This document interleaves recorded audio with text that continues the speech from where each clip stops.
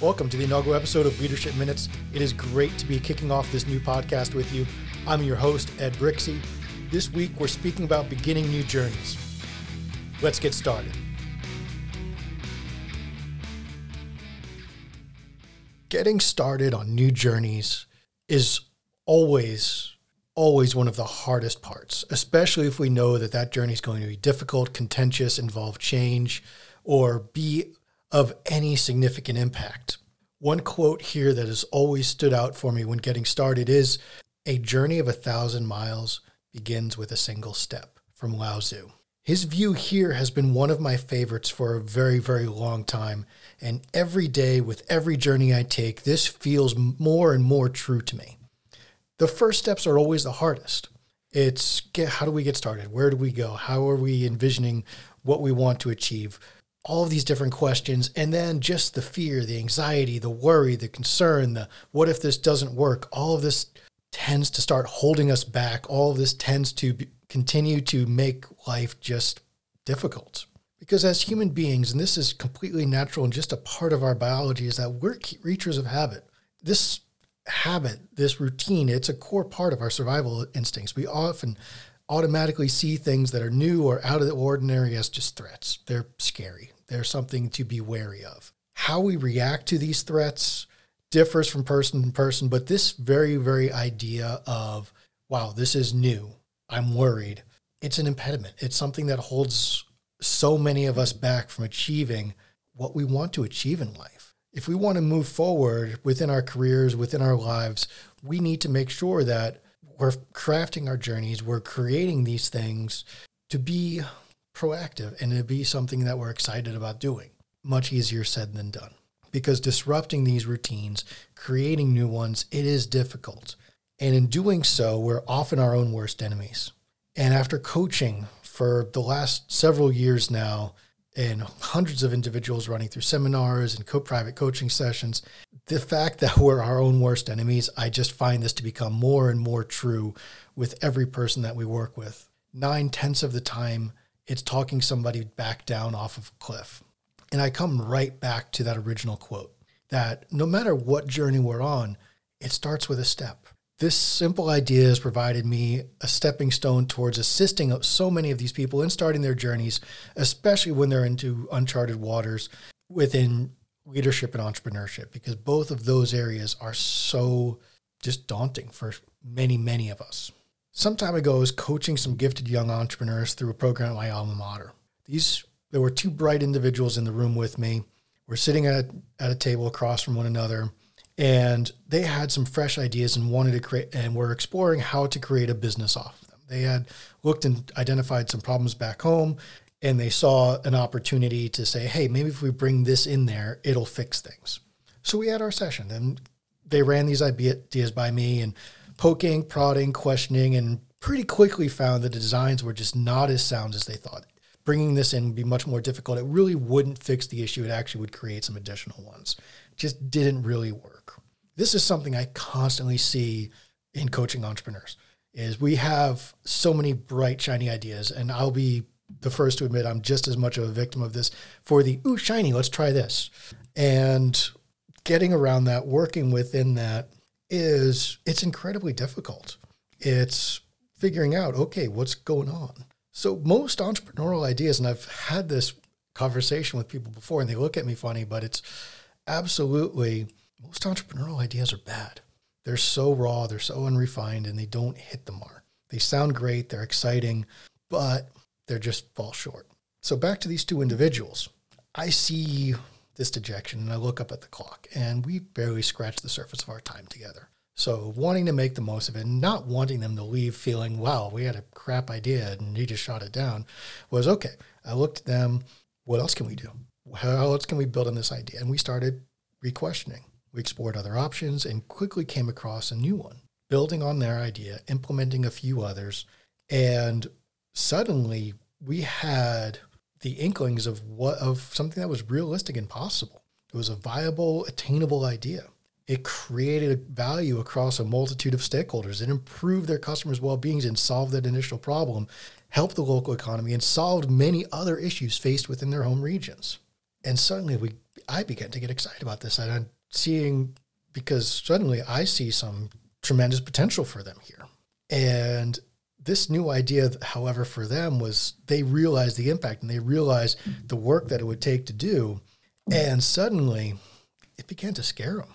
We continued on about some of the implications, and suddenly their speech started slowing. They got a little pale in the face, and eventually they just looked and their eyes wide.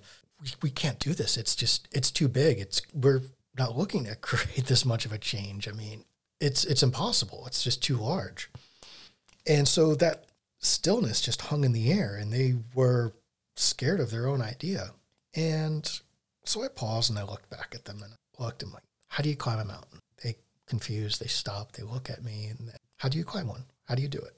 And they answered, we don't climb mountains. We have no idea. There aren't any in our home in southern India. And I looked right back at them and I said, you climb it one step at a time. So what are some of the first steps we need to take in order to make this possible? And we continued. Big ideas scare us. Big ideas, they're just scary. They're massive changes. And no matter who we are, where we're at in life, or what we're doing, they are intimidating. However, how we react to them, how we react to these big ideas defines exactly what we can achieve. Being scared and being overwhelmed, it is completely natural. It's part of being human. But being able to use that energy to remain excited about those ideas and use that energy to propel us forward, it's a vital piece of leadership. It's a vital piece of entrepreneurship. It's a vital piece of becoming successful in achieving and reaching our goals. I've had a great time over the past couple of years. It's always challenging to move forward in any endeavor worth pursuing. But the first steps that we take are often the most difficult. So we move forward and we find people. We find people to support us and we find people to help us achieve what we do. Because any journey that's worth undertaking, it's never accomplishable solo. I talk about a little bit more of that within the Daily Leadership Reflections books. And we speak about coming into leadership. And book 1 is especially designed for new leaders. And we start off with, welcome to your first day as a leader. Congratulations on the new role and the unique responsibilities that come with it. It is exciting to become and find yourself in this position. At the same time, it is another very, very scary step for many people.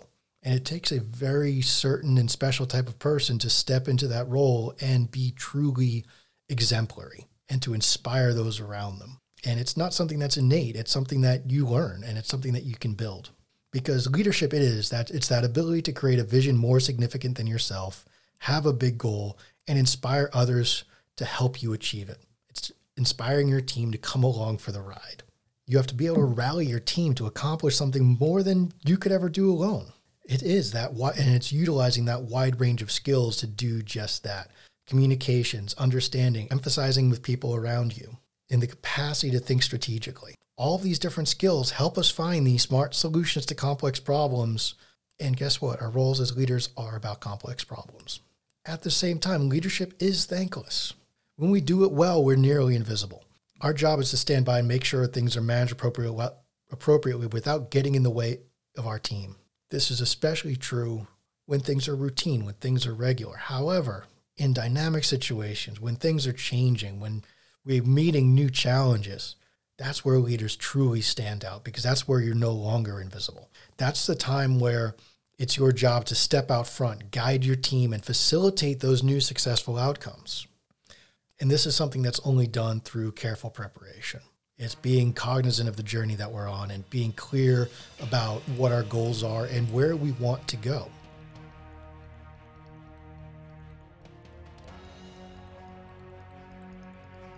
So some of the first steps we should be taking on any journey, of course, is reconnaissance. And we'll talk a little bit about that in our next episode. But for now, think back. We all have our role models. We all have people that we look up to, aspire to emulate. Who's made your current position possible? Take a long, hard look. Identify who's this role model for you. Who's somebody that's helped you out along the way, somebody that you looked up to, and identify how they influenced you. Then think back onto those things that you accomplished together. What did you achieve? And how did you actually achieve that? Go back, look not just at what you achieved, not just at the raw skills or the raw SOPs that you followed in order to do that. How did you go about doing that? What was their language like? How did they talk to you? How did they relate with you? How did they work with you? When did they give you space? When did they pick you back up? When did they lend you a shoulder? Identify all those different pieces. Think on that and think on, how do I bring this towards the future? How do I build this back up and incorporate it into my own practice, into my own leadership practices to help inspire people around me the way that I've been inspired in the past? Thank you for joining me on Leadership Minutes. It has been great to take this journey with you, and I look forward to continuing in the future. Be sure to subscribe to this podcast on iTunes, Google Play, or your favorite podcast subscriber. And definitely reach out to me with any questions and comments at ed@leadfromthefront.net. Have a fantastic day. See you soon.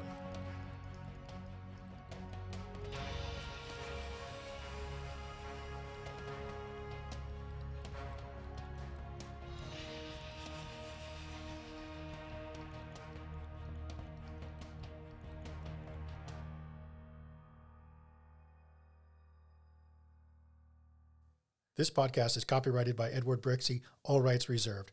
No part may be copied, modified, republished, transmitted, or otherwise distributed without express written permission.